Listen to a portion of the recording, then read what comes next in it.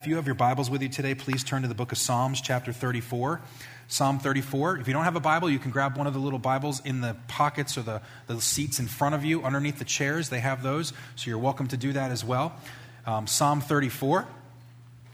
Over the last few weeks, we've been going through this series called Taboo. I don't know if you've maybe been with us or if you're new with us, but we're talking about the things that we don't normally talk about.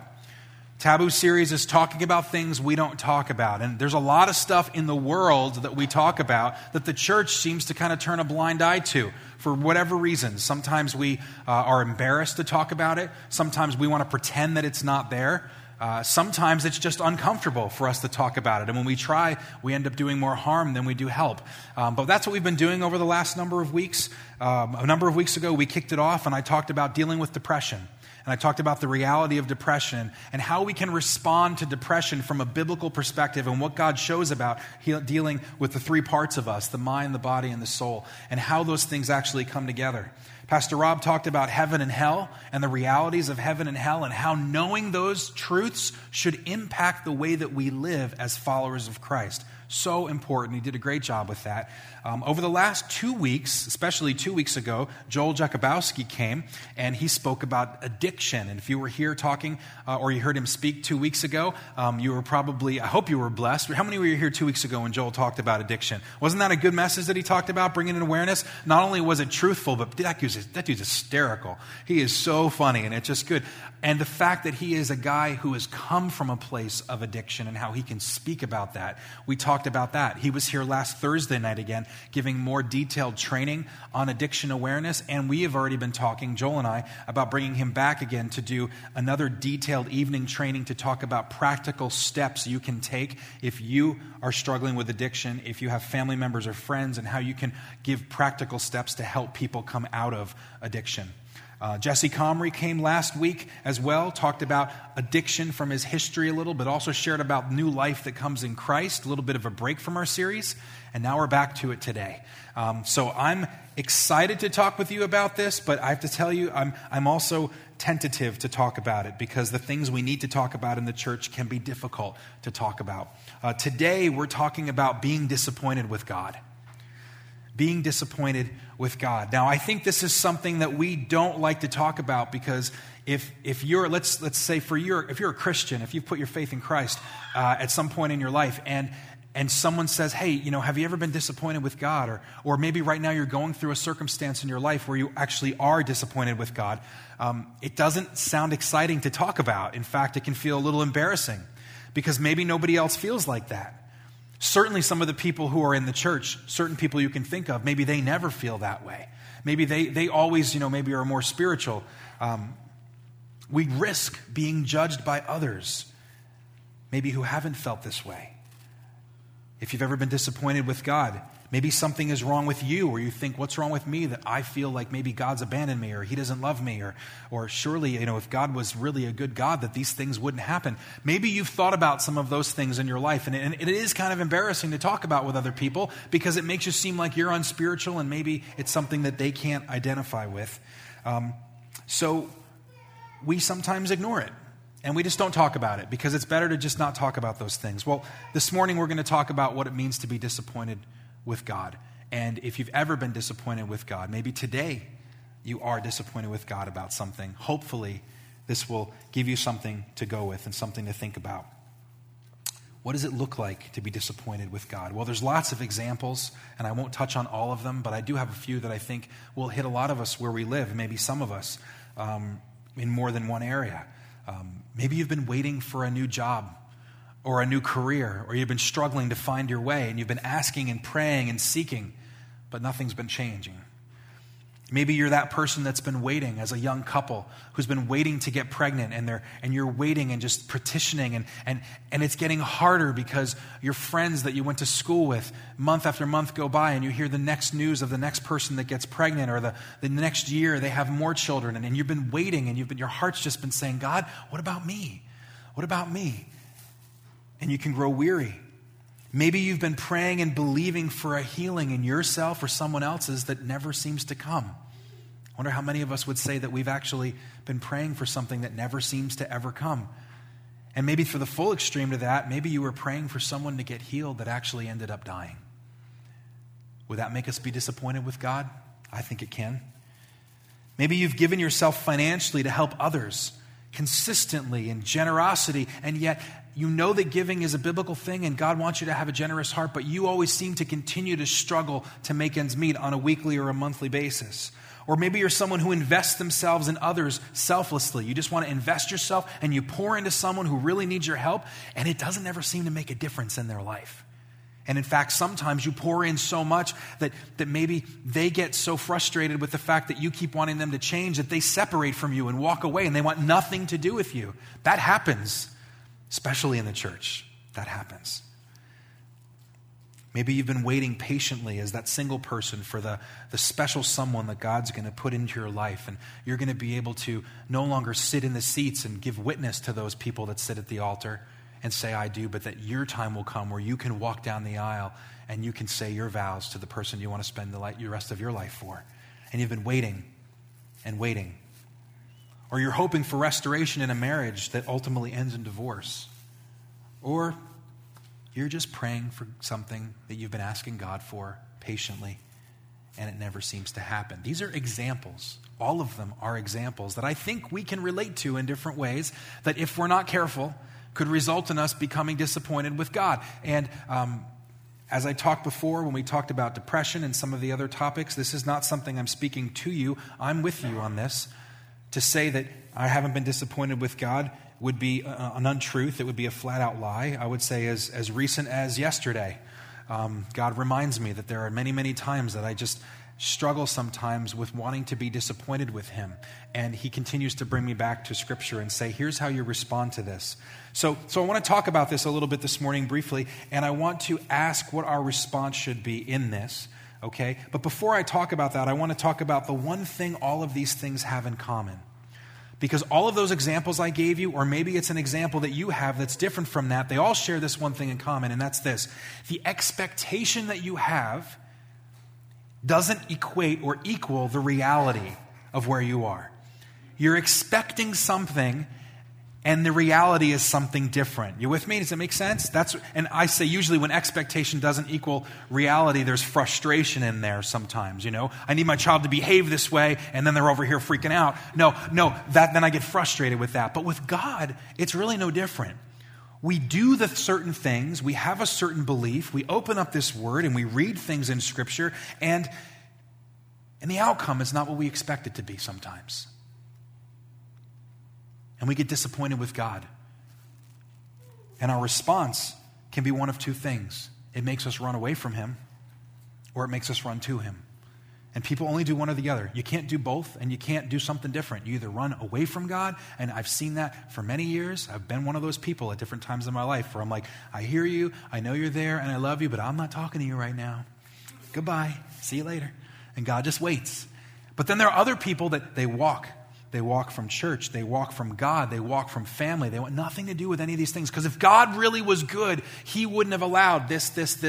And they have a laundry list of hurts that they've chalked up in their life that they become offended towards God. And they're so disappointed they don't even want to be in a relationship with anyone who even talks about God. So maybe you're one of those people that have run at different times. Or maybe you're one of the people that runs closer to God. I know that the answer is God wants us to run closer, but it can feel like a huge leap for us to even talk about running closer to God if we're going through the pain right now. So my hope this morning in sharing this with you today is to give you a little insight maybe as to how we can no longer be disappointed with God and what Scripture actually talks about to give us a little insight into how to do this. Because Scripture is very clear how we can do this. See, when we're young, let me back up. It all comes down to our expectation. When our expectation is for something to happen and the reality is it doesn't happen, we throw a temper tantrum. Now, as a young child, we understand that, right? How many of you, if you're being honest, have ever had a child that had a temper tantrum for something that they couldn't have, right? You said that they couldn't have it, they wanted it, and they just went nutso on you. You know, anyone ever have that? Like in a supermarket especially. Ever have that? You know, supermarket, people, don't be pointing at people. I see people pointing, don't point, you know? So watch out. But I've been in supermarkets before where like, you know, I feel for the parents, man, because the kid's like, I want that. And then you go and you look at them and they say, no, you can't have it. And they freak out, man, on the floor. And they just run around and yell and scream and spin around on the floor. That just happened a couple weeks ago when I was walking to a store and the kid was in the cart. You know, I like these carts where you can like buckle them in with like 5-point harnesses because you can't get the kid out. But you know what you can't do? You can't stop them from yelling because the 5-point harness doesn't have a mask. It just has the safety belt, right? So they're in the cart and the parents pushing them. I felt so bad for this lady. I think it was in Walmart. And she was walking around with this kid and the kid's going, ah! And I walked by and she was just like a zombie. Seriously. And she walked by and I looked at her and I looked, you know, and there's you can have two responses to this, right? You can be the adult who doesn't ever make a problem or ever make a bad decision and walk by and go, oh, that parent needs to get their child in line. You know, I didn't do that. Okay. I walked by and I looked at her and I just smiled. I said, I've been there. You're doing okay. And she was just like, seriously, like I'm not embellishing. She just looked at me and went, oh, like a eye roll. And the kid just, and I was like, okay, but I am going to go on the other side of the store now, which is what I did. Kids throw temper tantrums. Why? When the reality doesn't meet the expectation doesn't meet the reality, right? The gap is temper tantrum. You know what adults do when we don't get what we want? Temper tantrum. We do the exact same thing. We just do it with a nice package on it. We do. Well, I'm not going to talk to that person anymore. Oh, look who's calling. I didn't get that message. I'm not going to do that. This is what people do. I'm not making this up, right? Oh, I'm just not going to talk to them. Do they know what they do? Well, you know, they're not going to be invited to the next party. Oh, unfriend. This is what we do. We throw temper tantrums, but we do it with a little package on it, right? I'm not embellishing this. This is the truth. This is how we act. The point I'm trying to say is that whether you're a little kid or you're an adult, when expectations and reality don't make sense and they don't meet together, what happens is we get disappointed. The danger in this is spiritually. When the expectation we have of God doesn't match the reality that we think it should look like, we can become disappointed with God. There is an answer on how we can deal with this, though, and Scripture shows it to us, and it's in Psalm 34, verse 8 through 10, and I want to show this to you. Beginning in verse 8, it says, taste and see that the Lord is good. Taste and see that the Lord is good. Oh, the joys of those who take refuge in him. Fear the Lord, you, his godly people, for those who fear him will have all they need. Even strong young lions sometimes go hungry, but those who trust in the Lord will lack no good thing. Now, the expectation we need to look at and what the Bible's saying here and what God's saying through this word is in verse 10. Look at verse 10, the second half. Those who trust in the Lord will lack no good thing. What is he saying here? Think about this. This is really, really incredible. It blows my mind. He's saying, if you choose to trust in God, in verse 9 it says, fear the Lord, but that just means honor God. Make your life about honoring him and revering him. It's not about being afraid. It's about honoring him. If you trust in him with all your heart, if you give your life to him, you will never lack good. Think about that. Your life will never lack good. Now, does that even make sense when we think about it through the filter of our lives? Because when we experience our own lives, there are great times and there are hard times, right? Scripture says it's all good. It doesn't make sense, right? Here's why it doesn't make sense sometimes. Because our definition of good is wrong. Because we associate good with our environment and our circumstances. And Scripture asks us to redefine our definition of good. Good has nothing to do with our circumstances. Good has everything to do with God. So when he's saying, if you trust in the Lord, you will lack no good thing. What he's really saying is the best thing that you could ever have is to know God and to be in relationship with God. And when you are in relationship with him, you will never, ever, ever lack good. Good is never about what we have around us or our circumstances. It's not about what God does for us. It's about who he is and how well we can know him. And you can know God in the high heights of your life. On the mountaintops, you can know him. In fact, that's when most people talk about when they know him. Hey, I want to give praise to God. I want to say God is good. How many times do you hear people talk about that? I've seen it so many times. I've heard it, and I've seen it especially in social media. I just got the promotion that I was praying for. And what do people write? God is good. God is good. God is good. So-and-so just got out of the hospital. We were praying for him and they recovered. God is good. God is good. God is good. That wayward child that ran away from us, hey, they're back home. God is good. God is good. You know what I don't see? I don't see the messages when people say, I was just diagnosed with stage 4 cancer. And the doctor says, I have 12 months to live. God is good. God is good. Nobody says it then. My child is struggling with an addiction, and I can't seem to help them, and I don't know what to do. God is good. God is good. Do you hear it then? I was waiting and I was hoping and I was praying for this promotion, and instead of getting promoted because our family really needs this right now, I was laid off. After 30 years working for the company, I was laid off. People don't say, God is good. It almost sounds like it's completely counterintuitive, doesn't it? But the truth of the matter is, God is good is the same response, or should be the same response we give to whether things are on the mountaintops or whether things are coming in the valleys. You hear me? Because God is good is not conditional on our environment or our circumstances. He is always good. And the reason why he's good is because he made a way for us to know him. Because the number one priority for God is for you and I to know him in relationship. That's what the psalmist is saying here. That if you trust in the Lord, you will lack no good thing. Means it doesn't matter if you're on the mountaintop or it doesn't matter if you're in the valley. You can always know the creator of the universe. You can always know the author and the creator of life. You can always be at peace to know that he will never leave you and he has always made a way to walk with you. That's what it means when we can say God is good. You with me? Hear what I'm saying? It's so important that we understand that because we define it through our self-centered, sinful little human stuff from when we learned when we were kids. Good circumstances mean God is good. Bad things mean that maybe God isn't good. And that's not true. He is always good because the best thing that we can be in is in relationship with him. And this is how the Bible defines ultimate good. If you don't believe me, I want to ask you just a few moments to think about your definition of eternal life. How do you view eternal life this morning? If I asked you to write down your definition of eternal life, we'd get a bunch of different answers, but maybe we'd hear some things like, well, eternal life is about we never die because it's life and it's eternal. We never die. Maybe it's about being with God in heaven, that yes, we're in heaven. Maybe it's about being in paradise. There's no tears and there's no sorrow, and that's what it's going to mean, eternal life. It's going to be a wonderful place and everything's great.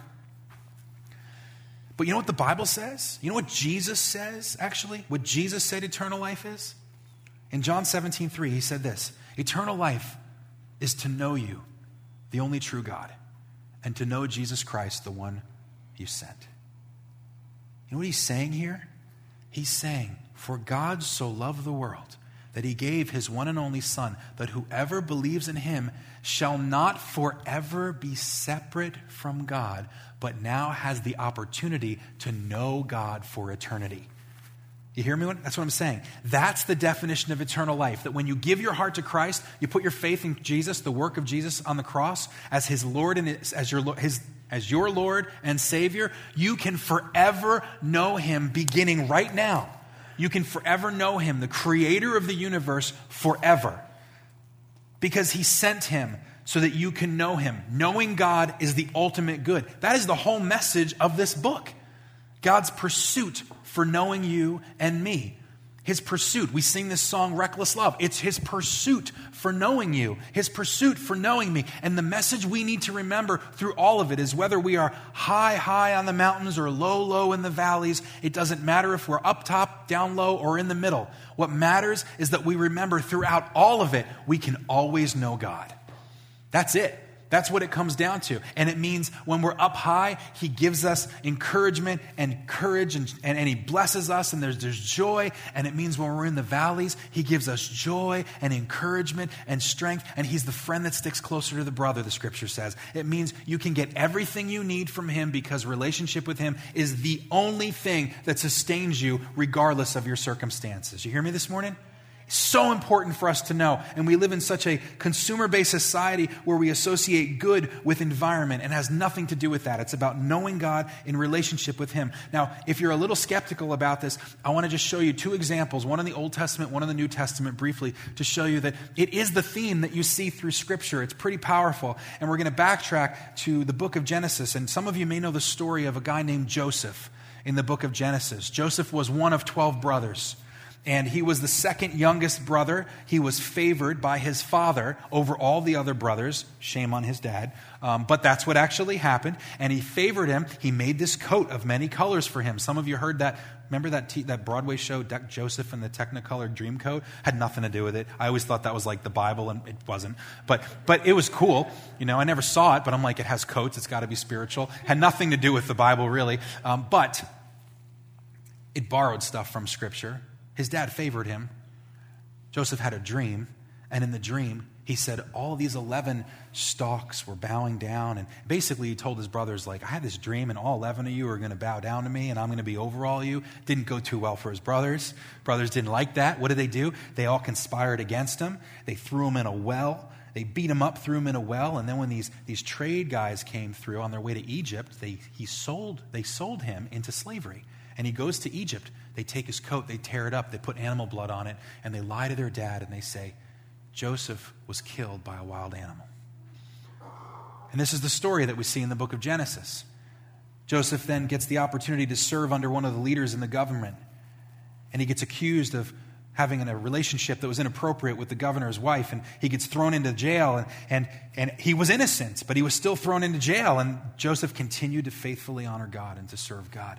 And he had dreams, and God gave him the gift of interpretation, and he interpreted these dreams of a baker and a wine cupbearer, and he was still forgotten about, even though the dreams came true. And years went by, and years went by. He had another dream. Eventually, he interprets this dream that there's going to be a famine in the land for 7 years, after 7 years of prosperity. And he tells the Pharaoh about it, and the Pharaoh puts him in control over the entire land of Egypt. Number 2 in command under the Pharaoh, and he puts together a plan to save enough food in the first 7 years so that he can feed everyone in the second 7, including his family from Israel. Joseph is unrecognizable, and they all come to Egypt because Egypt's the only place where there's food. But Joseph is unrecognizable by his brothers, but he recognizes them. And as the story goes on, they finally, the jig is up, and he knows who he is, and they know who he is, and he invites them to come live with them, and he weeps with them and forgives them, and the father comes, and this reunion is a wonderful reunion that happens. And then years later, you see in the story of Genesis, their father dies. His father's gone and he passes away. And it's interesting that at that time in Genesis chapter 50, it's after their father dies that the brothers all come together and say, now that dad is gone, what if Joseph decides to seek revenge on us? So they made up this story to say, Joseph, before dad died, he said, please forgive your brothers for what they did to you. And this is Joseph's response in verse 20. You intended to harm me, but God intended it for good. And let's just stop there for a second. God intended it for good. Many times people have heard this scripture before, and I've heard people quote it over the years. You intended to harm me, God intended it for good. It's a powerful passage because it talks about the goodness that God can redeem any situation. But look at the rest of it. To accomplish what is now being done, the saving of many lives. See, what Joseph is doing is he's making a comparison. He's saying all of the abuse, all the offense, all of the difficulty that I've gone through over the years, you intended to be used for my evil, to harm me. God intended it for good, but this is the definition of good, for the saving of many lives. Now, a lot of theologians will tell you, as they look at this story, that Joseph is a prefigure of the Messiah, of Jesus Christ, because their lives parallel in many ways. Both were favored by their father. Both were rejected by their brothers. Both were faithful, and through suffering were raised to the highest place in the land. Why? To save the people. It was a foreshadowing of what Jesus was going to do as the Messiah. But think about what this means. The saving of many lives is the priority. And what does it mean to be saved? It doesn't mean to go to heaven. Remember, eternal life is what? To know God. And what Joseph is saying here is all the difficult things that I've experienced aren't worth camping on and thinking about, because the end goal is for us to know God. And all of these people have the opportunity to know God. See how this works? taking all the circumstances away and just focusing on what is the point. It's to know God. And that's the Old Testament example. In the New Testament, we can fast forward to the book of Philippians and look at the Apostle Paul, who was ahead above everybody else. And I mean educationally. Super, super wise, very intelligent, a Pharisee above Pharisees, one of the greatest Jewish leaders during that time, and was so zealous for the law of the Old Testament and the things of God that he persecuted and he went after and gave witness and approved of the death of Christians. Highly, highly, highly credentialed in that time as a Jewish leader. Then he meets Jesus. And his whole life turns, and he goes from a man that persecuted Christians to a man who was one, who preached the gospel to save others, not to proclaim death on them. And he says this about everything he's accumulated in his life in verse 7.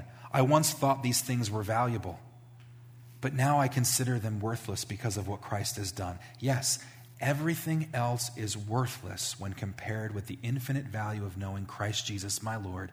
For his sake, I have discarded everything else, counting it all as garbage, so that I could gain Christ and become one with him. He took all of the mountaintop experience, all the training, all of the good circumstances of his life, and he said, none of it is worth anything if I can't know God. Are you with me? That's what he's saying. It's the exchange to say circumstances don't determine the definition of good. It's how much we can know God. And God is in the business of taking every great experience that we have and drawing us closer to him. He's in the business of taking every hard situation we have and drawing us closer to him. He'll take anything that you come across and he will work it together for the good of those who love him, the Bible says in Romans 8:28, according to his purpose. But what is the good? To know God. He'll take every circumstance and help you become more aware and to build a deeper relationship with him. Think about the reality of this in our life today and the struggles that we go through. Thinking about over the last 5 or 6 weeks, reflecting upon the journey many of you are aware of what Zach Oberholzer is going through in the hospital right now in his bone marrow transplant. How from the time he was a little boy, his body couldn't make neutrophils and his immune system was compromised. And people have prayed for him for year after year after year, praying and fasting and believing that God is going to do something and having to get injections every night over the course of 18 years. And we've waited and we've prayed and we've asked and we say, God, what's the deal? And yet he still goes into the hospital for the bone marrow transplant because that's the next step that they're looking at in prayer and seeking God for years, asking for wisdom through the process. And how easy would it be for anyone on the outside or on the inside to look at that circumstance and say, I don't understand, God. It's disappointing. My expectation and the reality are not the same. Clearly, you don't care. It's easy for people to look at that if they're not looking at it from the right way. And yet you have a conversation with their family while they're in the hospital and as they're walking through this, and they'll tell you, the nurses tell us when they walk into the room that they sense something in this room that's different than every other room that they walk into in the hospital. True. They'll tell you the stories of the women and the families that they can gather with and have a prayer meeting with on a weekly basis to encourage each other as they're walking through difficult things together. True. They'll tell you of the faithfulness of God to show his love for them and others as people continue to reach out to love and support them. And through that support, they're able to support other people that are in the hospital that have no support network. Can I ask you, and as hard as it is to even imagine this, if him going through this process allows someone else to know God, is it worth it? Think about it. Well, it was easy for us to stay outside of it because we're not the one in the bed. Would it be worth it if the person that came to know Christ was your family member? Would it be worth it if the person that came to know Christ was your father, your mother, your sibling, your child?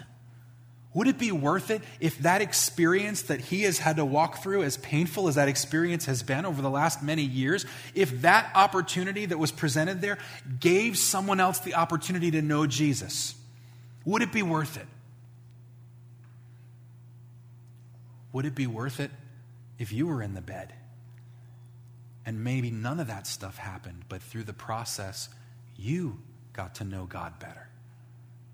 You see, none of us are sitting in that hospital bed this morning, but in some ways, many of us are walking with an illness that needs to be treated. maybe God wants that struggle that you have or that I have to be the thing that draws us close to him, not pushes us away. Does it make sense? Maybe. It doesn't mean that we shouldn't pray for God's miraculous healing. It doesn't mean we shouldn't believe God for supernatural. None of that stuff is disqualified. What it means is that when things are awesome, God is good. When things are horrible, it means God is good. It means the exact same thing regardless of which side of the spectrum we're looking from it. And that's what we need to be reminded of this morning. That God is always good regardless of the circumstances. If our worship team could come up as we get ready to close, and I'm going to invite any one of our water baptism people, if you would get up and go to the back, you can get ready for our water baptism in just a few moments. I'm going to share a story as I get ready to close this morning that I think really draws the point home for us this morning to understand just how good it is to know God. Some of you may have heard the story of Jim Elliot. Jim Elliot was a missionary in the 1950s. Jim Elliot was a man who felt called to share Christ's teaching to the Waodani tribe in Ecuador. This was in the mid-1950s. And at the time, the Waodani tribe were one of the most violent known people groups on the earth. They practiced things like homicide, and they fiercely defended their territory against any outsiders. And yet, Jim Elliot and 4 other missionary men decided to give their lives to reaching those people with the gospel of Jesus Christ. Elliot and his missionary friends initiated contact with the tribe by being taught some of their language. First, they dropped gifts from an airplane, and later they established a camp not too far away from the settlement. And it was in January of 1956 that the 5 men were killed by members of the tribe as they approached them in person for the first time with the hopes of ever sharing the gospel to them. The first time they'd have an opportunity to witness to these people that never heard the gospel of Jesus Christ, their lives ended. They died by spear, and all 5 of them lost their lives. The story generated worldwide news coverage, and Christians all around the world heard the story, many of whom have read Jim's journal to this day, where in his journal he quotes one of the most famous quotes that many of us have heard. "He is no fool who gives up what he cannot keep to gain that which he cannot lose." He has also been read by believers. It's been read by thousands of believers all around the world. So I share that story with you because the story doesn't end there. You see, about 16 years ago, my wife and I had an opportunity to go to a concert. We went to a Stephen Curtis Chapman concert. And he was on tour at that point doing what they called the Declaration Tour. It was one of his albums in 2002.